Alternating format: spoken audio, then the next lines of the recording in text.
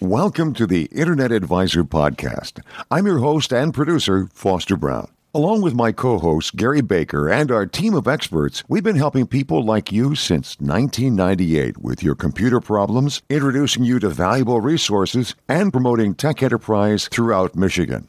The Internet Advisor is a 2-hour podcast recorded every week at the studios of historic WJR Radio in Detroit. Both hours of the show are available each week on this podcast and are streamed to our affiliates across the state of Michigan. We're also proud to be part of Detroit's newest and fastest-growing podcast network, PodcastDetroit.com. And now, here are your hosts with this week's Internet Advisor.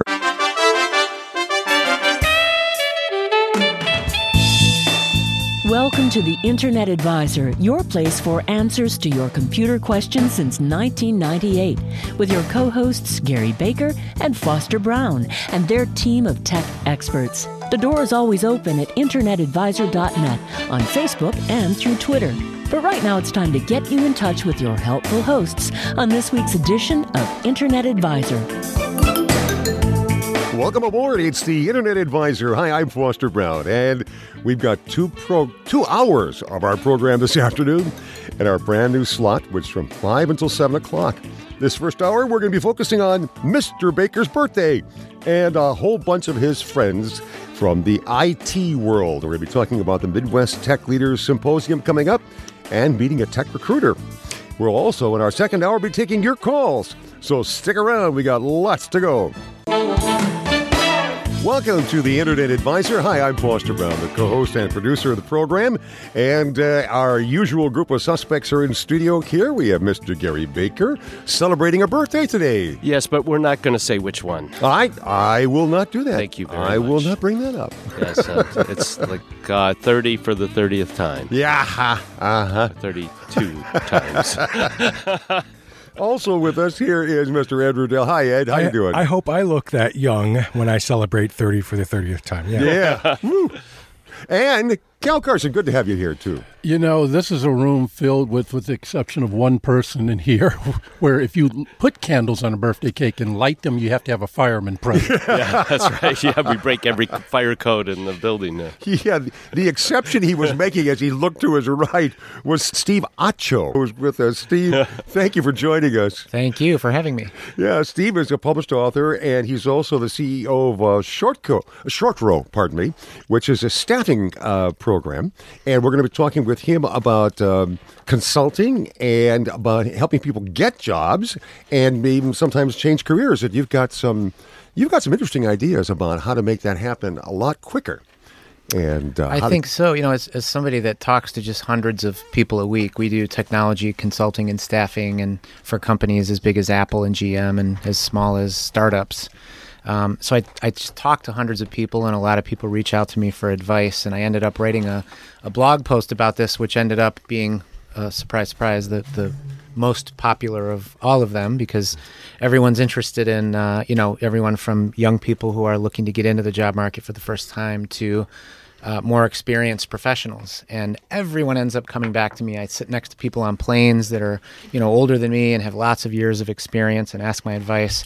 And so just a couple of really, I don't even want to say guidelines, but perspectives that I think are really useful for people. And the first one, no matter where you are in your career, is really decide exactly what you want to do. And even though that sounds simple. When I grow up? Yeah, I'm still doing that. I'm still looking for that myself. Yeah, I think that's why adults ask little kids what they want to be when they grow up, because we're all still looking for ideas. But the first part of this is treat it like a project. I mean, if you think about, I talk to people all the time who say, well, I talked to some of my former colleagues and I'm kind of interested in making a change. And, I had lunch with this person and that person, and I searched the web and there aren't really any jobs in the area that I'm interested in. It's like, think of the time and money and energy you put into planning a wedding. Mm-hmm. That's 8 hours of your life, including the ceremony, right? Sure. Yeah. And then think of the hours. You spend more than that your first day at work of your career. So treat this whole process of getting a job, changing jobs, getting promoted, changing careers, whatever it is, treat it with some respect and like it's a project. And then one big mistake that I see a lot of people that are really established in their careers making, in my opinion, is the perspective that, you are not your resume. It's surprising that I see really successful people who say, well, I'm a tech guy, or I'm a finance guy. I talked to a guy who was like an executive at Pfizer, and he's been at Pfizer for a long time.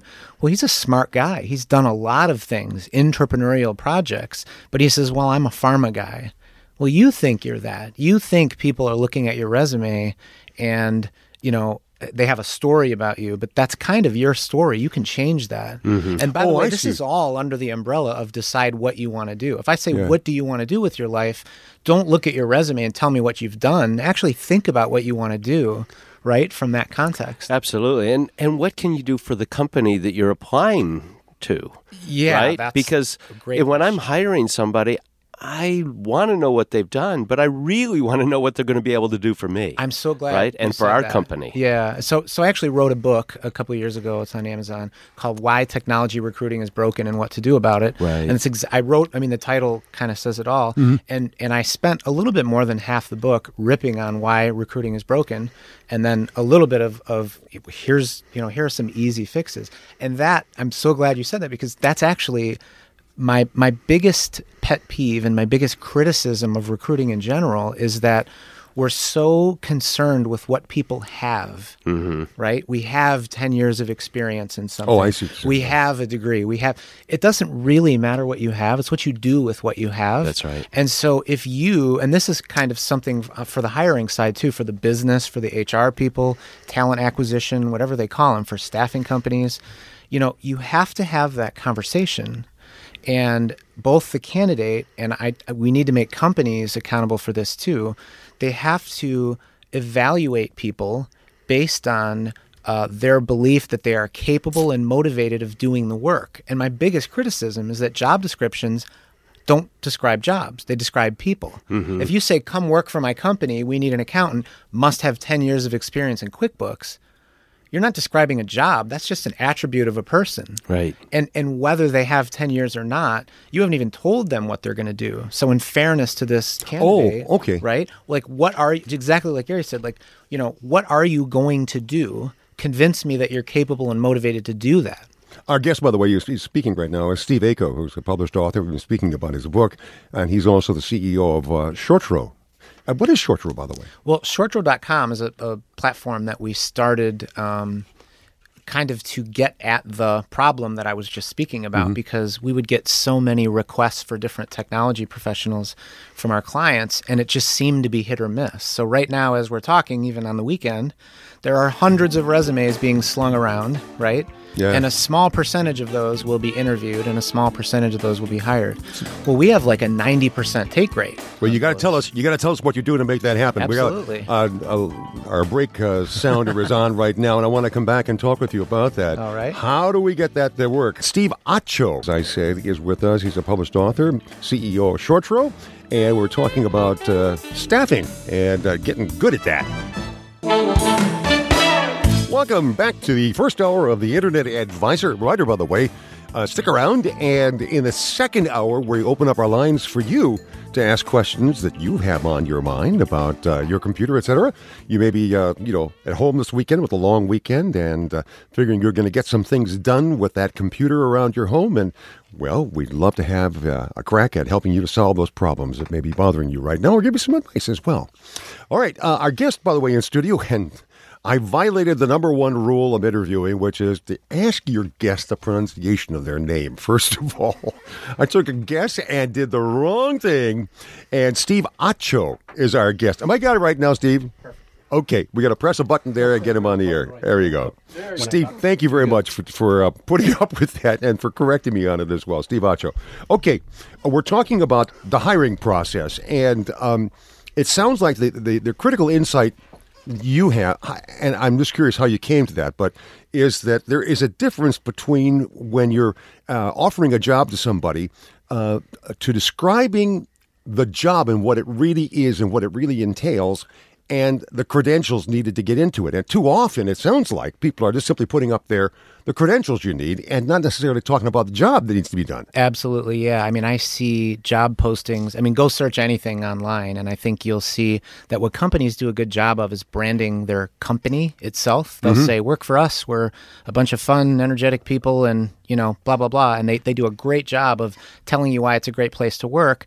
And then they don't brand the job. They don't make the job compelling to someone who is a top performer who would be interested in doing that work. And the biggest reason is they don't describe the work. It's called a job description. And instead of describing the job, they go right from work at Google, we're fun. And then they say, must have 20 years of experience in this technology and 15 years in this. And that's not a description of a job. And therefore, you can't accurately evaluate. And by the way, neither can a professional who wants a job. They can't be well-intended and evaluate to see what all they can do is look at a checkbox on, the required skills and look at the bullet points on their resume and hope that works out. Yeah, Cal? Yeah, I'm just wondering, and this is just looking into the future crystal ball-wise and that sort of thing, because what you're talking about is definitely a paradigm shift from what is traditionally done with the job process and the interview process from both sides. We no longer have encyclopedias. Yellow pages are just about gone. Is there going to be a time we can get rid of resumes? I hope so. I love that you said that. Yeah. I mean, that's kind of I think we're close to that, because if you think about slinging around a Word document, if you send me a resume today, in 2 months from now, it's outdated, right? And so LinkedIn has already, in my opinion, done a decent job of having the kind of living and breathing dynamic resume, and that's great. And if people really, and that's another piece of advice I have for people is, don't just tell me if you have a LinkedIn profile. It's a giant SEO platform right from the beginning. So if you want to be found and even, have opportunities to discuss potential future employment, don't say, I worked at this company for 3 years and before that I worked for this company at 5 years. Tell me what you did. And if you want to be really human about it, tell me what kinds of things you enjoy doing. Gary, I'm curious about you. You have been, the years that I've known you, the 20 years I've known you, I forget how many careers you've had, or jobs, I should say. Well, I've never had the same two jobs in the same industry. Okay. So I've moved from industry to industry, and that why learn this, an industry all over again? Why not learn a new industry, right? So do you generally solve the same problems but in different industries? They're all so different even the problems properties. are different. Yeah. But see, here's the interesting part is that people, when they read your resume, they know what you've done. They want to know if you've done it before in that particular industry. But what they really want is someone that can fit in and can can solve the problem that they have. Agreed. And sometimes they're similar, and sometimes they're not similar at all. Right. And So you might be the best person for a certain job, you personally, Gary. But if I looked at your resume, I'd say, I don't see any of this on there. Well, the last 8 jobs I've had have been created specifically for me, right? Nobody else had that job before I got there to that. How did you get away with that? You have to ask but it's about fit. It's about when they look at you and they go, you know what? We can't find anybody that can solve our problem. You're about, because you've solved so many other problems that have been unique, we think you can solve this one too. So you're a problem solver. That's essentially what everything is, right? Every business exists to solve a problem, and every employee exists to solve some portion of that company's problem. And that's part of it. Even when I tell people, decide what you want to do in terms of what problems do you enjoy solving. Okay. It doesn't even have to be technology. Cal, what were you going to say? No, well, it was going to be a joke, but I do have something else I wanted to ask, because I was wondering how he was able to do that without being Republican or Democrat, but that's another story. Question for Gary, because you do hire people. Right. What would be your thought about this gentleman right here if he sent you, instead of a traditional resume, a YouTube video with him on it telling you why he wants to work for you? I think that helps me understand how well he's going to fit in with the group that I need him to either lead or be a part of. So I think that's way better. In fact, the company I'm with now, that's how we do things. We take and we videotape the interview so that we can take because we can't get all of the different executives to see or to meet with that person at the same time. So we videotape them because, again, we can tell a lot more from a videotape than we can from a piece of paper. So you were asking me earlier what ShortRow is. ShortRow is a platform that was developed for that reason. What we do is if you were coming to my company, Gary, and you said, Steve, I need a .NET developer, I would say, well, what do you need that person to do? And I would actually force you to tell me what the outcomes are. Yeah. So in other words, answer the question, what are the most critical things this person has to accomplish in order to be considered successful? And then I don't send you a resume. I send you a quick page that you can look at on your phone in less than 60 seconds. And it has a few bullet points with your words. This is what they have to accomplish. And the most relevant accomplishments of that person, along with a video with them introducing themselves. Oh. And so that way, even if you don't like the person, you say, well, this person's not going to fit in. And I think if that's their most relevant problem that they've solved, it's not close enough, but at least it's a better conversation. And that is my passion. That's right there. interesting, a better forget the money, conversation. forget the product. It's like if I could change the conversation on how this happens, people would have more meaningful professional lives, and companies would have people that enjoy working for them. But instead, it starts with the bulleted list, skills-infested list that says, oh, I don't qualify. You probably didn't qualify for any of your last 8 jobs. I'm sure I didn't. Right? But you're probably the top performer and the top person to actually do the work. So luckily, I'm guessing the way all of those happened is you had enough relationships where someone said, this guy's a problem solver, you need to talk to him. And then you actually had a conversation around what the problem you're solving. You mentioned relationships, and tell me something. I have always said to my grandchildren, and I certainly have found it in my life to a certain extent. I know about you guys, Cal and Ed, and Gary, but networking and relationships you build in networking are probably the key to your next job, rather than fulfilling somebody's list of this is what I want these characteristics to be. Do you think that's true? I don't have to think.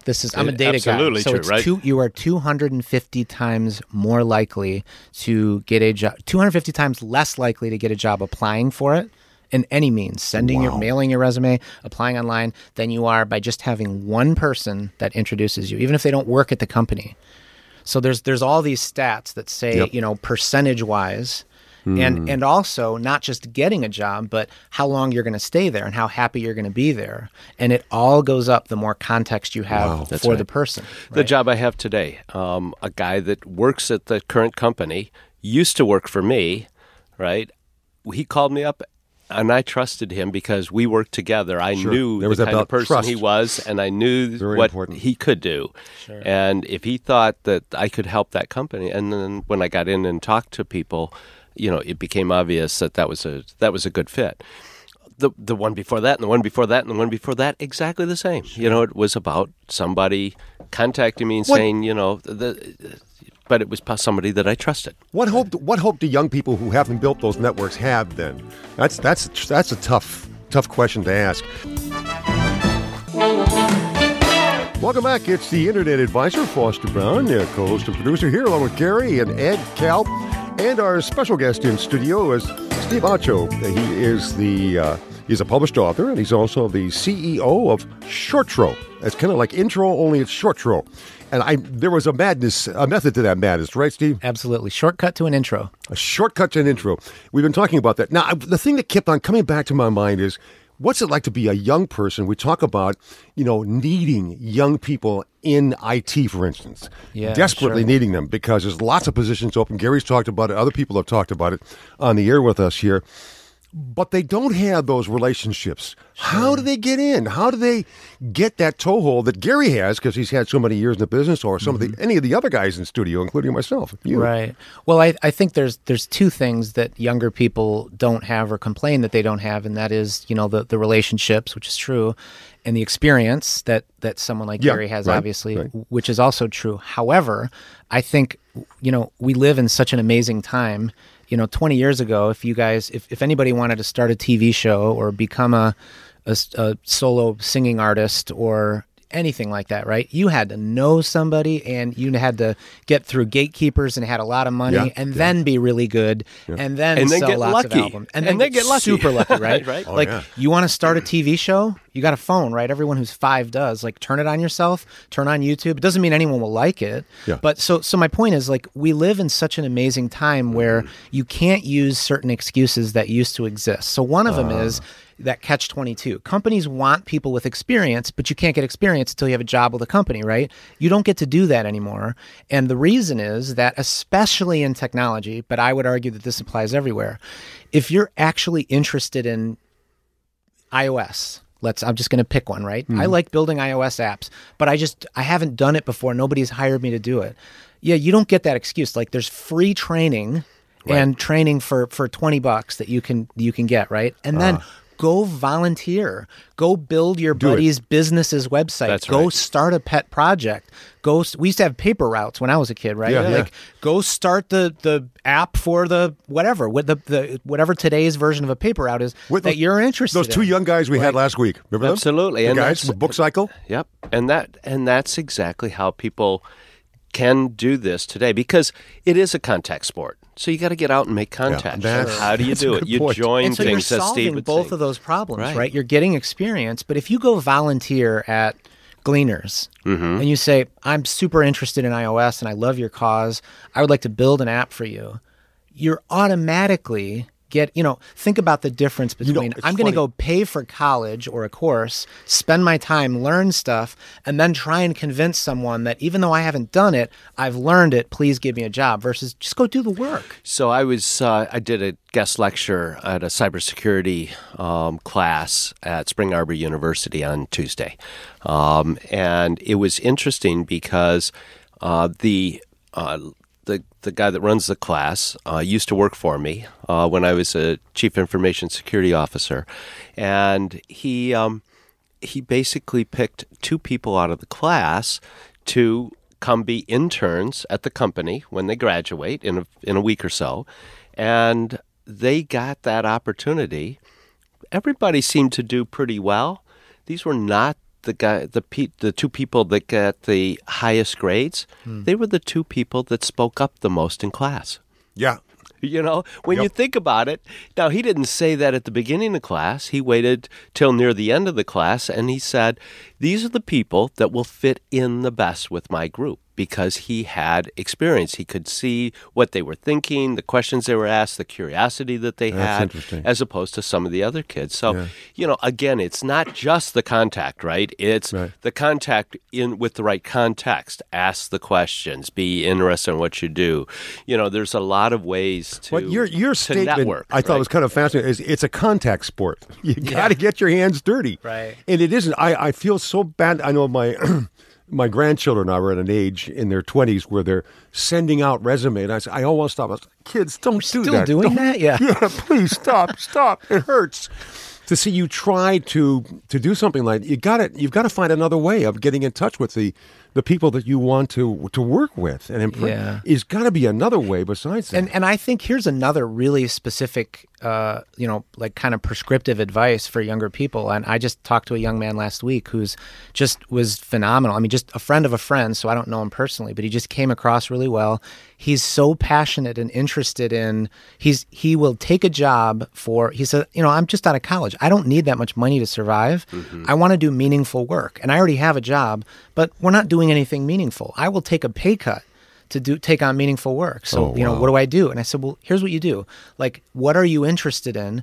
Go find companies that are doing that. Go contact someone on LinkedIn or anywhere and say, I don't know or care if you're hiring right now, but I'm so passionate about what you guys are doing.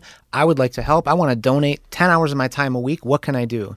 They will be crazy not to hire you, even if they don't need someone. Now, you've been on the other side of that equation. Would you hire? Experience in Would you hire? Absolutely. We're all, desperate for talent. Right. And when you get somebody that has that kind of motivation and drive and willing to take a chance like that, right? How are you not going to be impressed? My business partner and I say at least once a week with all the people we talk to, I will take attitude and motivation Absolutely. over skill set any day of the week. You can teach skills. And those are the people that spoke up at your Do seminar. you find, though, that some of the kids out there kind of have the attitude of, if I don't make at least $50,000 a year to start with, I mean, I don't know if this is really worth. In other words, they're they've been blinded by the experiences of people like the Mark Zuckerberg's, who in their college dorm built $1 billion bid. They're almost thinking maybe they have some peers who have dropped in some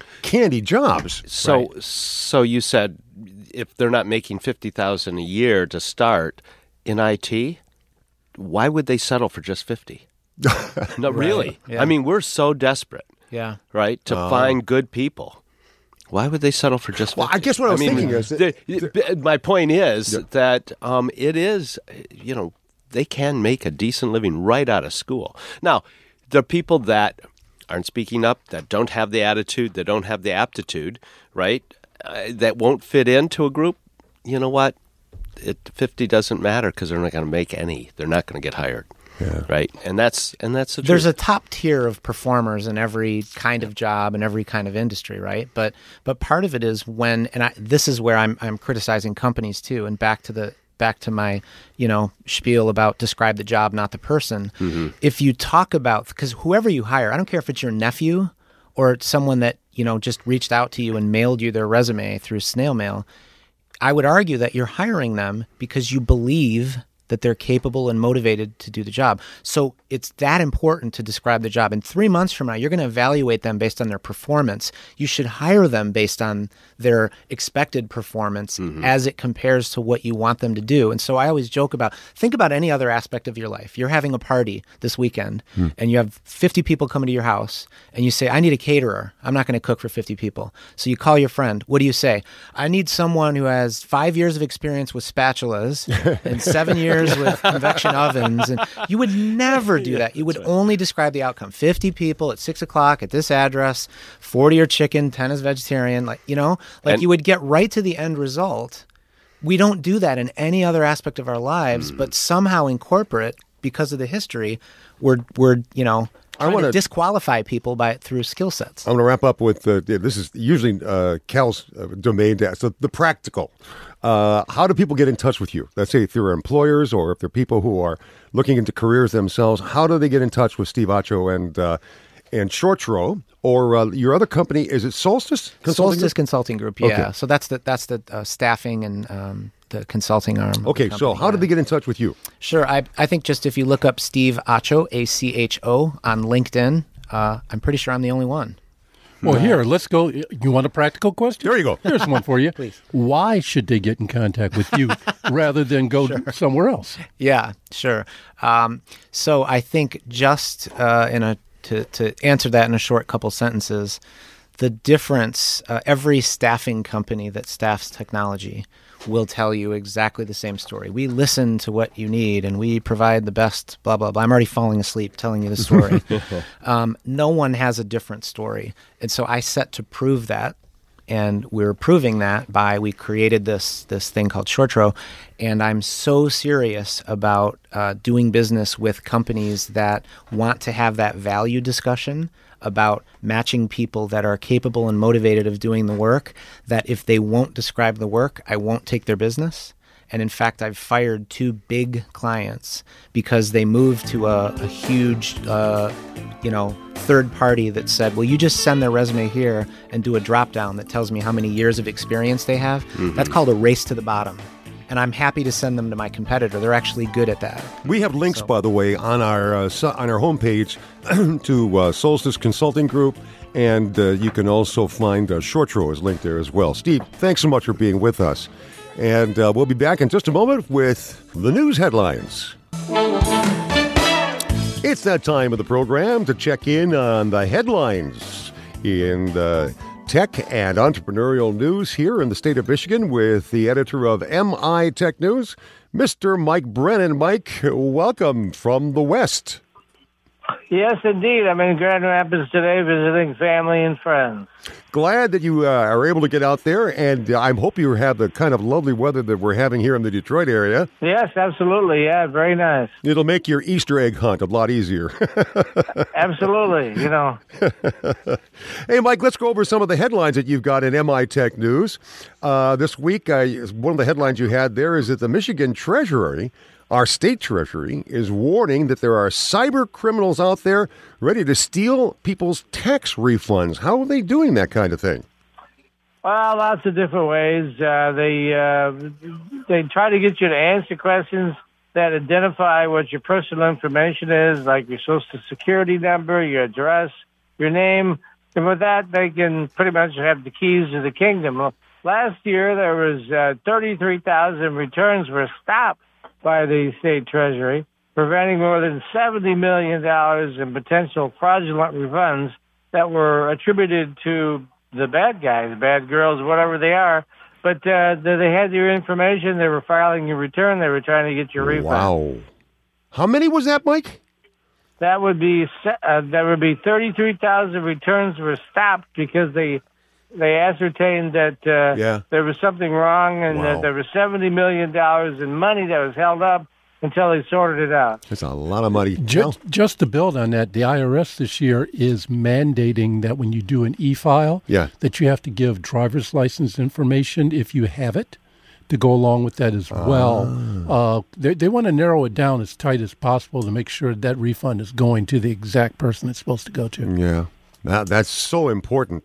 And it breaks my heart when I see people, going to file and finding out somebody's beaten them to it and has taken a rather sizable return away from them because they got in between the process.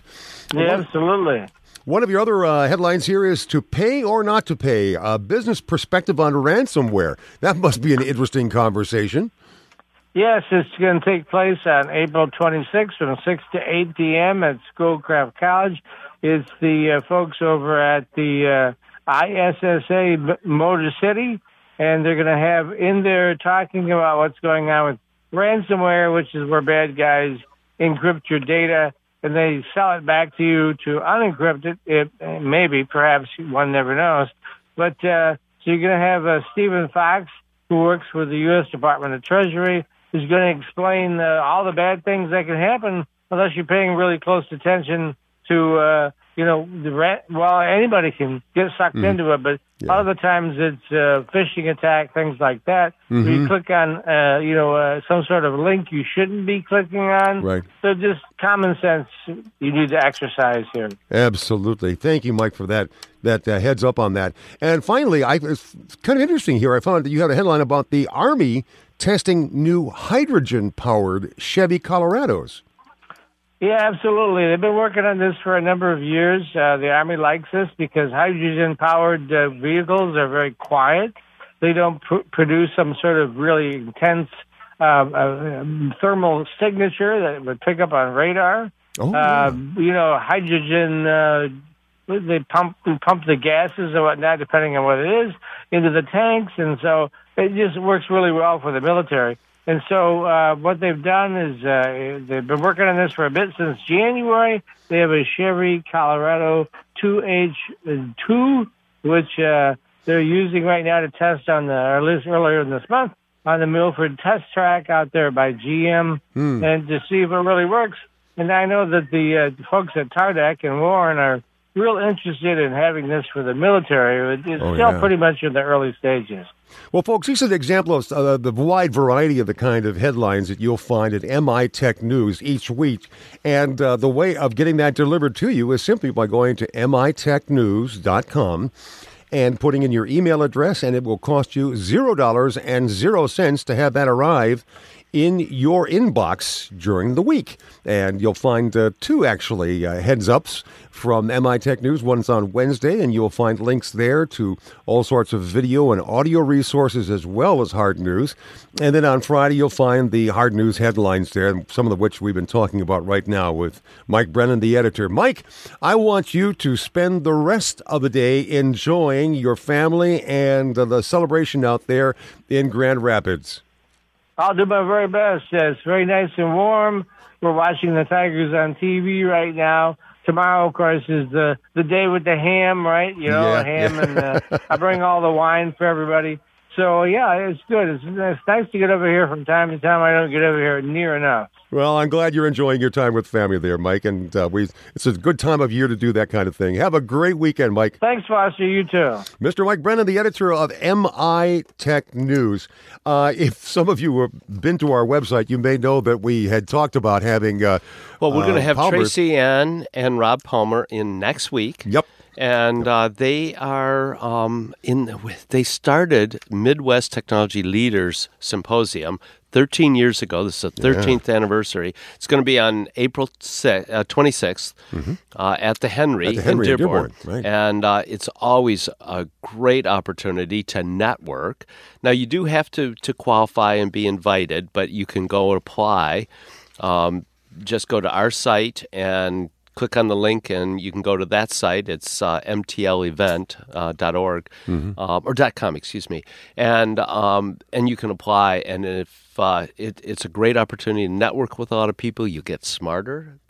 We have great opportunities to learn and different breakout sessions as well as plenary sessions. And full disclosure, you're on the board every right? year, and I am on the advisory board. Have since the very beginning. Yep. And so when they come in next week, we're going to find out some of the things that they'll be talking about, some of the leaders who will be there. That's right. Yeah, they'll tell us a little bit more about some of that event. But I will tell you that we were talking about networking. This is an opportunity for people to, because you don't want to just network when you're looking for a job. You got to start networking before. Important. In fact, you ought to be continuing to network. I'm curious with you two guys, Ed and Cal. Now, you've got solid jobs you've had for quite a while. Do you... Not so solid. We've been bounced around quite a bit. Yeah, actually... But they're not going to let you out of their sites, right? No. I mean, you're working for the same client, just different nameplates, right? Yes, that's true. That's true. And do we network? And they're not going to let you go. We live in the closet. I guess I wish I would networked more. But, I network with people. Ed, when you and I first met, you showed up at my door and you said, hey, you haven't called me. And if you don't call me, I help executives here at EDS with their technology. And if you don't call me, I'm out of a job. Do you remember that? I did not say that. So you better call me. I mean, why aren't you calling me?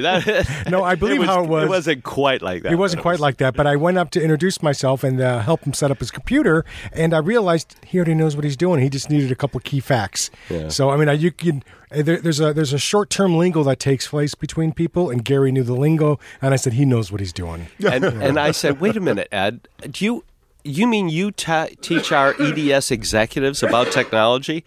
And he said, yeah, that's my job. And I said, if you can teach executives at EDS about technology, you can tell anybody about it. Come on, my show, And that's how we invited him on the show. And he said, "Oh no, I can't be a guest. I can't be a host. I'll just be a guest." And then the second week he was a guest, and by the third week he was hook, line, and sinker joining us, and that was a number of years ago. And then Cal, you entered into the network here.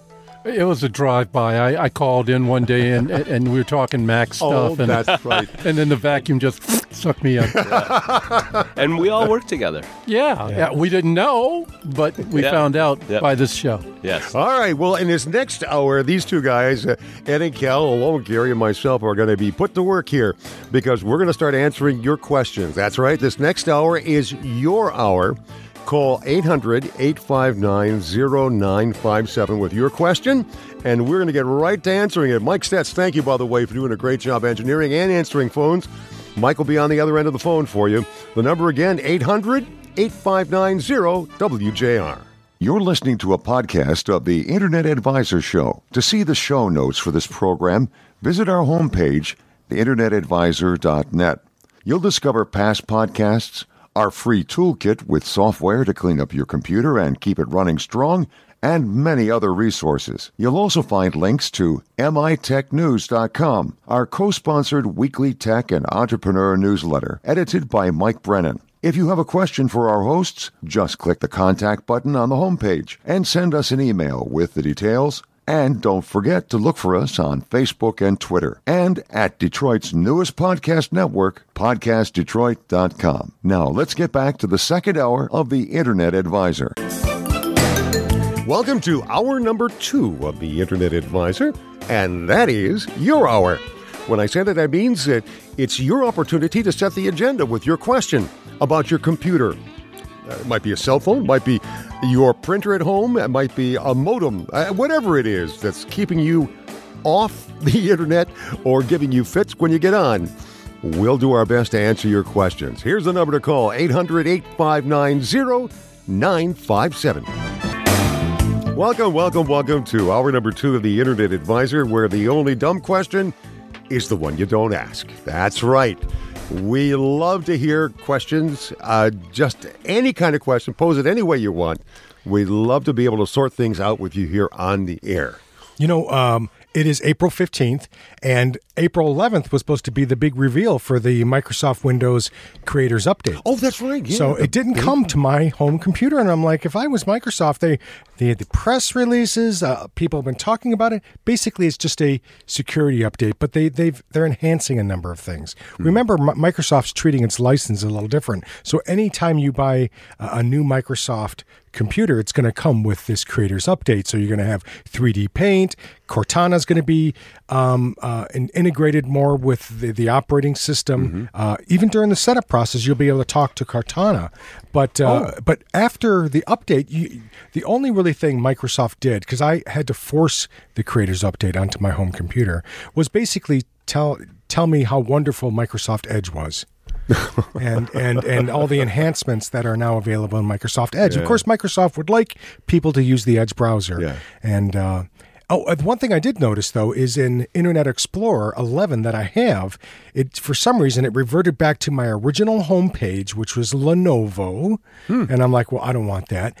But the cool thing is, though, is it has an Edge little icon in the top right-hand corner. So I have when you click in Internet, because I use Internet Explorer as my default browser. You know how you click and you could open up a new tab that shows the blank tab? Right next to that, there is a Edge little emoji that you can click on that's always floating there. So you click on that, it'll open up a tab in Edge for you. And I'm like, well, that's kind of cool, because sometimes certain things don't work in Internet Explorer, and I could quickly see if they work in Edge. And vice versa, by the way. And vice versa. So I thought that was pretty cool. And that's why you do need to have more than one browser, right? Yep. Because they don't... that was our rule of thumb forever here on the show. Hey, has anybody ever...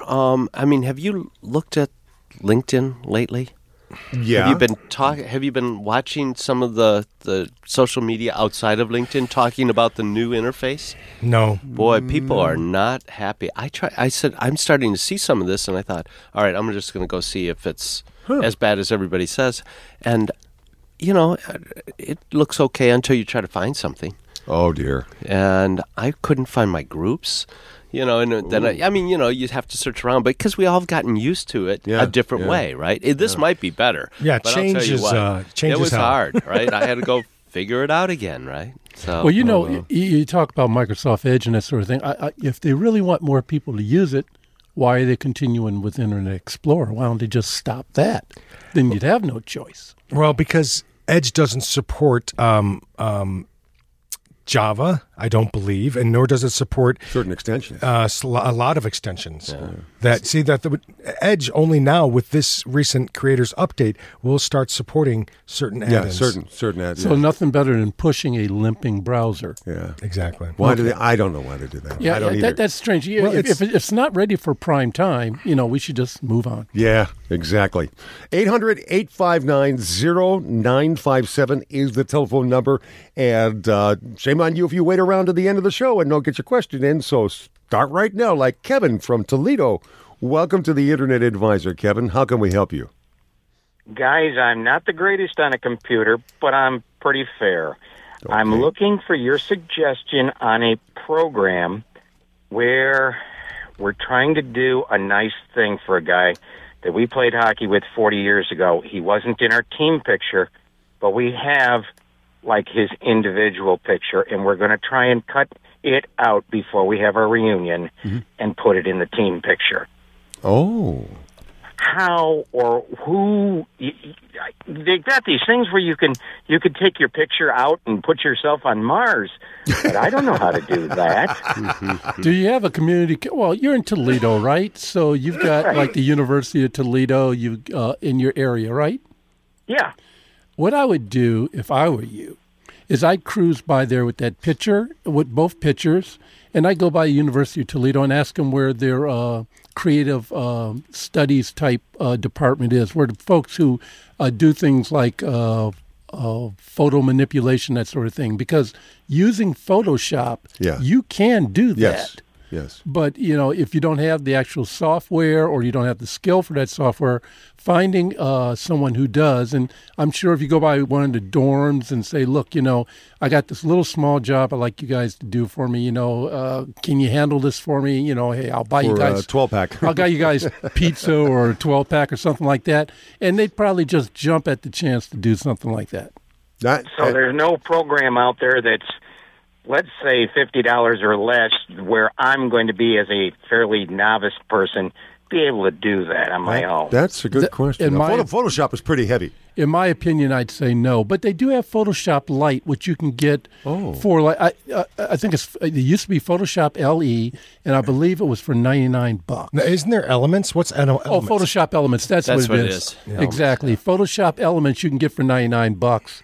And that might be able to give you the ability to do that. Isn't GIMP another one too? GIMP, G-I-M-P? GIMP is open source. Yeah. And that might work for them, but I'm not familiar with GIMP at all. Neither am I. Yeah, and I haven't done photo manipulation in a long time. But maybe one of our listeners can, because so many applications on the phones allow you to do this. So maybe someone out there knows of a simple program or a website that provides the tools that will allow you to then upload 2 photos and be able to manipulate them in the manner that you're speaking. Kevin, you hang on then, because we're going to see, or you can drop the phone call if you want right now, but we're going to see if we can get some listeners to help us with this as well. Thanks so much for calling. I'd like to thank Mike Stetz, who's our engineer here today, and also doubling up as our producer, since my granddaughter Logan Ashley is under the weather and couldn't be here. Thanks, Mike, so much for what you're doing there. And by the way, give him some work to do. Here's a number, 800-859-0957. Another way to do that is 800-859-0WJR. And I realize that this hour is actually after when we usually have been on the air, because we were normally on from 4 to 6. We're now from 5 to 7 as our new stretch on the air. So this is the hour that is going to be open for you throughout the spring and the summer months, and probably into the fall as well, for your questions. And we've got lots of lines open right now, and I know it's a holiday weekend and people are enjoying time with family, but if you've had a question that's been nagging and you want to get some help, it could be a printer, it could be a modem, it could be getting on the internet, or you're looking for some basic advice, like our friend Kevin from Toledo. The number to call is 800-859-0957. Kevin, you called from Cleveland with a question about how to take a friend of yours who was a part of your hockey team 40 years ago. He missed the team picture, and now you want to take a photo of him from, I'm going to presume, that time, and drop it into the team photo so he can, literally be part of that history. And we were talking about the fact that the software, generally speaking, like Photoshop Elements. And regular Photoshop can be kind of expensive. And I know that there used to be a lot of free stuff, and in Windows 10 they actually have some photo editors, but I'm really not sure how powerful they are. But I remember when my son, who was interested in Photoshop, basically I found a website called Pixlr, Pixlr.com. And basically it is the most, it has the Adobe Photoshop interface, same drop-down menus and everything, but it's web-based. And there's also plenty of YouTube videos out there that show you how to perform the editing. That is the trick. Now, after you do this manipulation, how do you print it? Well, you have the ability of, you're using basically Java tools to manipulate photos on your computer. So basically, the software is the website, and you're loading the photos from your computer, and then when you're done with the manipulation, you save the photos to your computer, and then you could print them afterwards. Okay. So you could email that JPEG or whatever out to Costco and make a nice big glossy print out of it. Yeah. Oh, there you go. Yeah. Good point. Yep. I saw. Let me repeat that again, Kevin, for you and for anybody else who'll be interested in this. And by the way, if somebody else has another suggestion, one of the nice things about what's happened over the years is that people will call in and say, "Hey, I tried this and it worked." Give us a call with your suggestions as well at 800-859-0957. Pixlr is Pixl, as in Larry, R as in Ralph, .com, Pixlr.com. And the important part is that you can search YouTube for that and do how-tos. Yeah, That's really and that you could read a manual and you could try struggling with the interface, but if you can watch a YouTube video and the person just clicks and drops and a picture's worth 1,000 words and a video's even more. It's interesting you mention that because I have found photo editing software in particular to be really hairy to try to sort that out.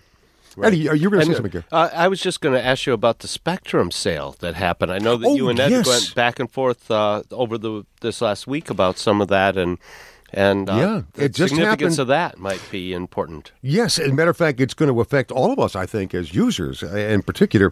Thursday marked the end of the FCC's incentive auction. And Ed, you've talked about different auctions over the years. This one will shift valuable spectrum away from TV broadcasters to companies that want to offer wireless service. And industry insiders call it beachfront property. In other words, it's really valuable property that has been auctioned off here. This frequency range, which is 600 megahertz, which was ideal for television, for the audio and the video of the television. And the reason why is because it penetrates concrete. That's why that frequency range was used. And to have cell phones, how many times have you walked into a building and your signal drops? So carriers are just salivating over this frequency range of 600 megahertz so that they can offer their cellular coverage and data services using this because they won't have to put up as many antennas. Yeah, yeah. And it'll go further. And what we're talking about, for those users don't know, this is the old UHF radio frequency ranges, ultra high frequency. Remember, we had VHF. You have to be a premillennial to know what this is. So you had VHF, which was channel 2 through 13. I remember the rabbit ears. Right, 2 through 13. And that uses 54 megahertz to 216. And UHF uses channel 14 through 83. Remember how when we were all kids, we used to try to get the Canada pictures on 62, and so those use the frequency ranges of 470 through 890 megahertz. What the FCC offered was the 600 megahertz channel range. They're not doing the whole spectrum for the TV, right. Just the 600 megahertz. They've sold off other portions beforehand. I think it was the 700 went.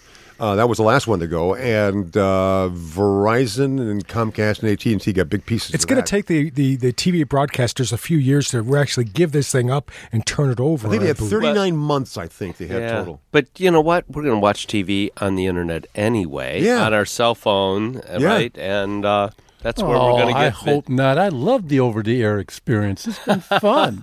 Well, this will be over-the-air, too. It's just going to be a different, more efficient protocol. Yeah, well, as long as I can do it on a large screen, yeah. Well, and you can. There's no reason why they couldn't put a TV reception in the cell phones. Right? There's no reason why they couldn't do over-the-air. Matter of fact, every cell phone that's manufactured in the United States, the chipsets support FM signal reception. It's just that it's not enabled by the carriers because they'd rather have you stream it through their data channels. And you pay for that than you do receive free music through the FM channels. Which you could also stream. Which you could also stream, yes. That is very interesting. The auction, by the way, has represented one of the best chances for wireless companies to get more spectrum. It could also reshape the wireless industry. Now, this is interesting, giving smaller carriers a chance to offer the same strong nationwide coverage as companies like Verizon Wireless and AT&T, which combined control more than 70% of the U.S. wireless market. Well, Verizon and AT&T on the last sale did pretty good. Yep. This one was really snapped up by... Verizon didn't even participate. I was seeing some of the information on that. T-Mobile was the big winner on this one, and they big, and a couple other small carriers. And then also Dish Network. Yes, Dish, that was it. Dish got... Now that, I wonder why. Because it's a satellite. Well, you think about it. Dish has satellite, but they don't have any internet. You want internet, you got to hook up to DSL. Wouldn't it be great if they could offer a wireless internet service? At a high speed. At a high speed. Which is really cool because now I'm really excited about this. They're getting this new frequency. Well, it's an old frequency, but a new frequency. And if it's going to go through a cell phone, wow, that's great. I wonder if they give me a different type of tumor. No. It'll be like an NBC tumor. It'd be like all in color like the peacock. Oh, dear. You know? Cal. Oh, my God. Cauliflower ears, Cal. Yeah. No, but, I mean, that would make sense for Dish to actually be able to distribute to homeowners and include in their cable, in their Dish Network boxes, the ability to receive data through this cellular channel that they purchased. And do that without wires. Without any wires. I will tell you, my Comcast works terrible on the boat.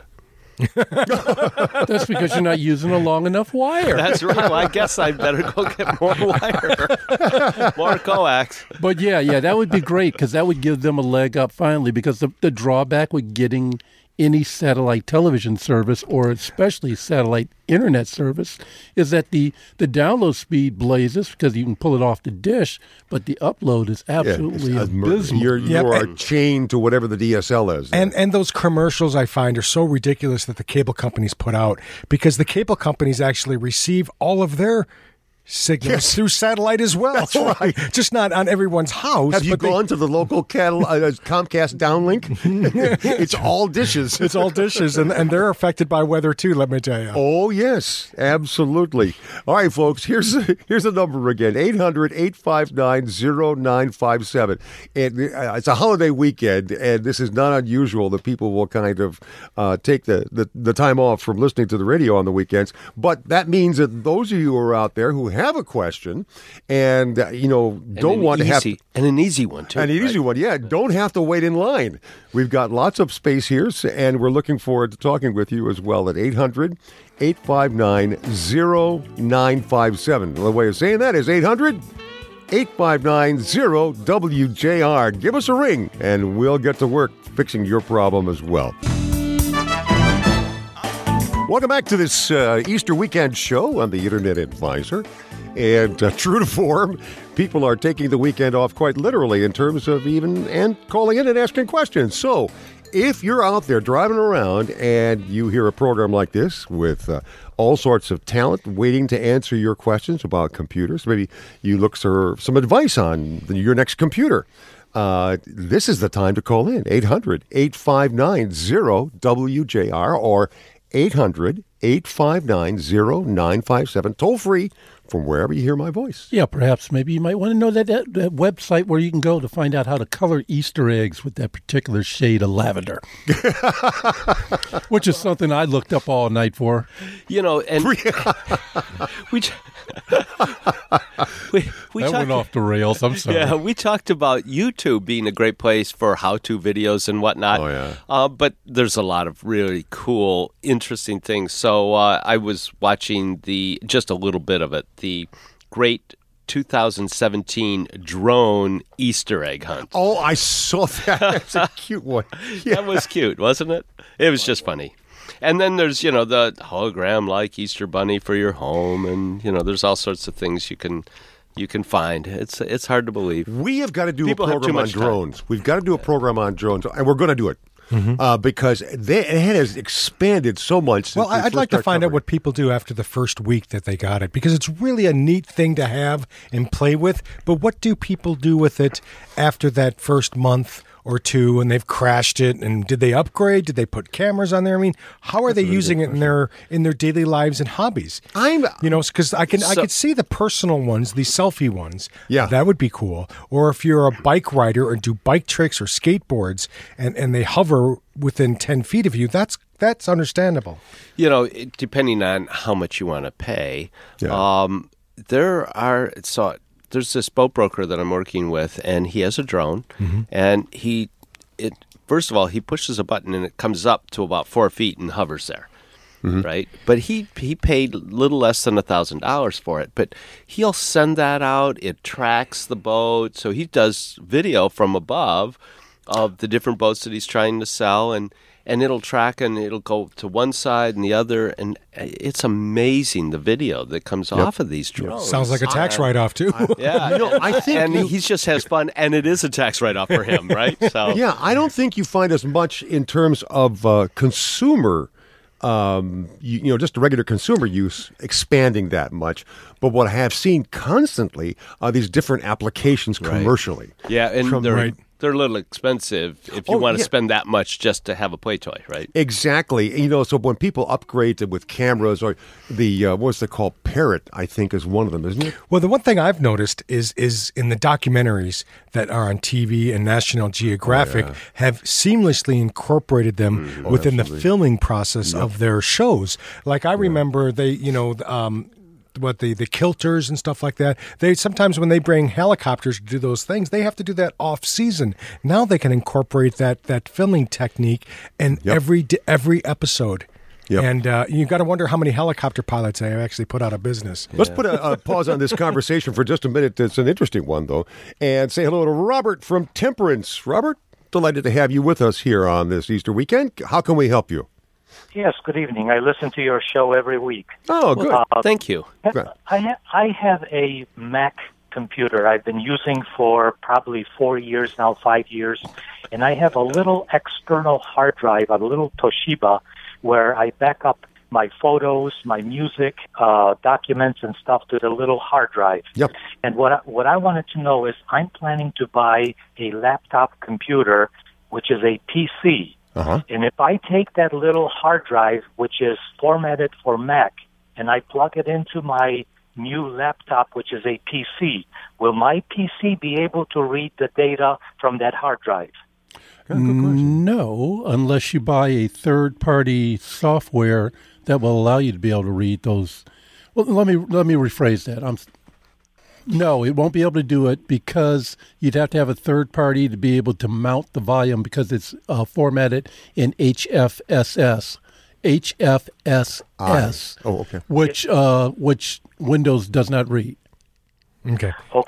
So is there a software that I can download from the internet, or do I have to buy special software? The smartest thing that you would be able to that you should do, in my opinion, would be to do this: either get another external hard drive, and on your and format it for FAT or extended FAT, either one of those two protocols, and then you can hook that hard drive up to your Mac. And your Mac will recognize it. Copy the stuff from the first hard drive to that hard drive, and then you can plug it into your Windows machine and be able to read it.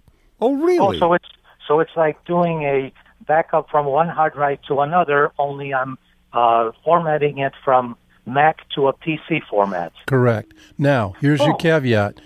Your data files, pictures, Word documents, Excel, those sort of things will be read on the Windows machine. The programs you have on the Mac, they're not going to run. Oh no! I'm not interested in the program transfer. All I'm interested in my photos, documents, music, that type of stuff. Now you can go one step further. You can, at your house, if you have a router, you can have the Mac plugged into the router, and in that same router, you can plug the Windows machine. And then what you can do is share out a folder on the Windows machine, get the IP address of the Windows machine, and then from the Mac, map over to the Windows machine, and you could drag and drop those files across and run them across the network. So if both units are attached to the same home wireless, all he has to do is share out a folder on the PC, and then you have a magical command or something that you can actually map directly from the Mac to the PC. What do you mean by mapping? What he would do is he'd go into the Finder, and up at the top there's a selection along the menu bar that says Go. Go down to the bottom, and it says Connect to Server. When he clicks that, it'll say, what is the server address? And he would type in SMB, that's Sam, Mary, Bravo, : and then 2 slashes, and then put in the IP address of the computer he's trying to connect to. Okay. And where would you find that IP address? On the other computer, you would type in the run line, put in CMD, and then you would type in on the command screen, you would put in ipconfig /ALL.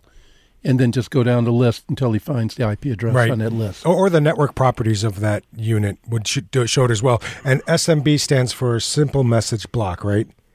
I think so, but I'm not sure. I've never even asked. And I've talked to other people that use the cloud to do this, where they'll upload their data files to the cloud and then download them back to the same hard drive, sometimes reformatted, which they want. And then they've got a backup in the cloud as well. That's true. It's going to take more time, though. It'll take more time, but now they've got 2 backups. Robert, did you catch these pieces of advice?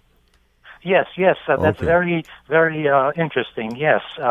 I'm going to try all of that when I get my computer next week. So, yeah, that's a lot of valuable information. Just out of curiosity, what manufacturer were you looking at? Right now, I have an 27-inch iMac, and I'm planning to buy a 15-inch touchscreen HP. Okay. I'm curious why you're switching over to Windows. Oh, I'm not switching. I'm keeping both. I want the best of both worlds. Oh, well, good for you. He wants a touchscreen, yeah. The guy has a 27-inch iMac. You really think he's going to leave that to go to a Windows machine? That's why I was curious about that. Yeah, he probably wants better software. Oh, that's awful. See, that was a little bit. It was completely dead in the room after he said that. Crickets. I was waiting for the gloves to come off. So it's more software for sure. Yeah. And more opportunities that sometimes you just can't get certain software on a Mac. When you go home tonight, look at your wife and say, "I'm looking for more opportunities, dear," and see how much longer you'll stay home. For how long She'll say to you, quote, "You have the best. Stick with it." Robert, on that note, happy Easter to you. Oh, yes. Take care. Thanks, Robert. That was an excellent question. And Yeah, it really was. again, Cal gave him 3 different answers, and Gary gave him a 4th. Yeah. I like that. That was interesting. And the notion of having the best of both worlds is kind of an interesting one, too. I will admit, I do both. I do both Windows and Mac. So Yeah, and because my wife is on a Windows machine, I do both as well and try to keep up with both worlds. Brian up there in Eagle Harbor, hey, hang on a second. We'll be with you shortly as well to help you with your question. And we do have room for a few more questions at 800-859-0957. Back here with the Internet Advisor in just a moment and your questions. Thank you so much for having joined us here on the Internet Advisor during our program today. And Gary and Cal, thank you so much for joining us. And Mike Stetz, thank you for your work behind the scenes here, helping us to line folks up. We got a couple calls online now. We want to make sure we take them. As a matter of fact, an old friend of ours from Las Vegas is calling, Gary, on one of our lines. We'll get to him in just a moment. Our signal must be really strong these days. It must be sailing because we've got Brian with us from Eagle Harbor. Hey, Brian, welcome to the Internet Advisor. Good afternoon. It's Kego Harbor, not Eagle Harbor. Oh, so not a little closer. Not quite that far away. I was going to say, I saw Las Vegas and Eagle Harbor, by the way, folks, is up on the Keweenaw Peninsula. 12-hour drive away. Yes. Yeah, it's a long way from there. We're only about 30 minutes. Yeah. But we'll still help you. What can we do for you? What can we do for you? Well, the Michigan Lottery decided to give some of my money back, so I needed to go shopping for a new laptop. Ooh, cool. Ooh, yeah. And I went to Micro Center and seemed to have found a pretty awesome deal. Yep. You can do that an i5 processor, Okay. 12 gig of RAM, Okay. 1 terabyte, touchscreen, HP, under $400. Whoa. That is a good deal. That's what I thought. Nice. So it's a refurbish. So I thought, with a 2-year warranty that only costs another $130 under $550, I got a pretty good machine. Yeah, I was going to say you might want to, with that warranty was important because my son purchased a refurbished, not from Micro Center, but from Amazon. And when something went wrong, of course, we couldn't get anything covered because it was refurbished, even though it was refurbished by the manufacturer at the time. So I'm glad the you got warranty that that comes extended. is 90 days. 90 days is what comes with it. Right. Yeah, right. Yeah. So 2 years, bumper to bumper, spill your coffee, your beer in it, doesn't matter. Okay. No, we're good to go. Okay, So great. for 2 years, I got a good machine. Yep. So my question is, what is the protocol for going through and taking a new Windows 10 machine, and I'm obviously green with Windows 10 because I've never had one, but go through and, what do we put on it? What do we want to load it with? First of all, antivirus, and what's the cocktail for antivirus? It's got essentials on it, I'm assuming. Do we add something on with that, like Malwarebytes, or, what would be the... Good. That's a good question you've asked. Great question. Yeah, the basics. What are the basics, Ed, that you would load them on a machine? Well, I still use just the Microsoft Integrated Defender. Yep. Yeah, which is no longer Microsoft Security Essentials, but what it is Defender. Defender now. It's called, and it's integrated. Yep. And then if you want to make the if you want to make the additional thing, you can purchase Malwarebytes. I think it's $25 a year for another subscription, and they work just fine together with both Defender and Malwarebytes protecting you. I don't even do that with my computer. I just have Malwarebytes loaded, version, right? the free version, and then I launch it maybe once every other week and do a scan. It usually doesn't find anything. Yeah. But if I do run across like something that hijacks my browser accidentally, which is usually what it is, or maybe I get a pop-up that says, "Warning, this is Microsoft. Your PC has been compromised," which is not Microsoft. It's not, and it's not compromised. I usually Control-Alt-Delete, end the task, and then I run a Malwarebytes scan. Yep.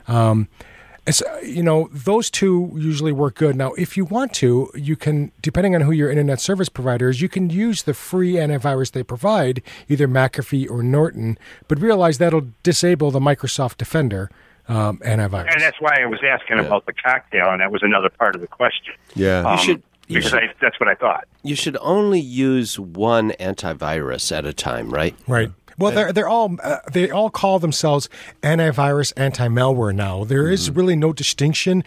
According to the antivirus consortium, they're basically Norton and McAfee and Malwarebytes. They all provide computer protection, virus protection, Trojan protection, malware protection, adware protection. It just goes on and on and on. It just and even Microsoft claims their Defenders that way as well. Yep. And Defender has performed very well. It really depends on your internet surfing habits. What sites you go to. If you're in the habit of receiving emails and clicking on links, well, that looks like an interesting link. I'll click on that. Bam. No. Yeah. So it's just I know better. Yeah, exactly. So after that, it's wise surfing. But that's the basic armor that you need if you realize your Under Armour for your computer. Well, because at the store they're telling me, you need to buy this for $99. No. And look at how it's rated, but then I That's go and their look at gravy. PC Magazine's rating, and it's completely different. And Yeah, so what do you really believe? Yeah. That is their, as Ed said, that's their gravy. Take their good deal and leave the rest. Exactly. That's what I did. Yeah. Good job. I think I'm going to go back and get the warranty after thinking about it, because that does cover me beyond the 90 days. And then, that might like be I a said, good for idea. 2 years, I'm guaranteed a good machine. Yeah. So, but then beyond antivirus, what's the protocol for loading the machine up and getting rid of the bloatware, which I actually haven't seen anything in there. I mean, I know it's in there, but it's not bothering me. Yeah, no, there's really not a lot of bloatware with Windows 10, especially if it came from Micro Center. They usually don't load the bloatware. That comes from the manufacturers. Yeah. And that makes the computer cheaper, right? Because they can get their money from the advertisers as well. Yes. But they don't put much of it on there. Brian, I got a couple more calls, so I'm going to jump quickly, okay? Was there anything in particular you needed beyond that? No, I just the protocol, what we do to get up and running. That was basically it. You got it. You got a great deal, and I think you have some good advice on security software as well. So take care and enjoy that this weekend. Rover, my goodness, from Las Vegas, welcome back, old friend. How are you doing? Pretty good. Happy Easter. Thank you. For Brian, I've got a quick little tip to get a bunch of programs. Ninite.com. That's NINITE.com. You can get his browsers, his security. I just downloaded a PDF creator from that site. Open Office, cute PDF printer. It's called Ninite, NINITE. Right. well, it's Nanite. I always pronounced it Nanite. Nanite. But NINITE. And what's nice about it is that when you could select 5 or 6 different applications, like, oh, I remember that. Oh, I want that one too. Oh, they have Malwarebytes. I'll take that. You select them all, and then it downloads it as a single package, a single download. And as a computer tech, it saves me probably a half hour to an hour. Yeah. Thank you so much for bringing that up. Great one. Great Your suggestion. previous caller, I think he had wanted to do something with file sharing. Yes. Well, he was going from a Mac to a PC. And Okay, on the PC side, if he goes and Googles HFS, that's Henry Frank Sam.exe, he can set up folders as a file server. And then on the other machine, he can access it via the web and download files, from that computer. Okay, I missed the beginning part of that. So, HenryFrankSam.exe. It's called HFS HTTP file server. It comes from Regetto, REJETTO.com. Okay, is that something he loads up on the Mac or the PC? On the PC side. Okay. And, if he has files that he wants to share to the Mac, all he has to do is go to the to the IP address of the computer, which it will tell you what it is, so you don't have to go through the routine of running, the command line, IP config. Great. Rover, how long have you been listening? It's been years now, hasn't it? Oh, God. Well, let's put it this way. I've got a list of over 250 programs that I listen to during the week. That's wonderful. And you're out in Las Vegas, huh? Right. Well, I was in Iowa back in the 90s to 2006. Yeah. And I got tired of freezing my tail off. So you move out to permanent sunshine. Well, my friend, thank you so much for calling. We've run out of time here, but it's always good to hear back from you out in Las Vegas. Take care of yourself. Have a wonderful Easter, Rover. All right, you too. All right, bye, guys. Thank you so much. And thank you to the rest out there. Mike, we'll be back with you off the air in just a few moments. For the rest of you folks out there, thank you so much for joining us, and have a great Easter weekend from the rest of us here at the Internet Advisor. You've been listening to the Internet Advisor Show, Detroit's longest-running, locally produced computer show, with Foster Brown, Gary Baker, and our team of experts. For more information about our weekly show, to ask a question of our experts, or find the show notes for this podcast, visit InternetAdvisor.net and look for us on Facebook and Twitter. Don't forget to check the other great podcasts available on this PodcastDetroit.com network. Thank you for listening.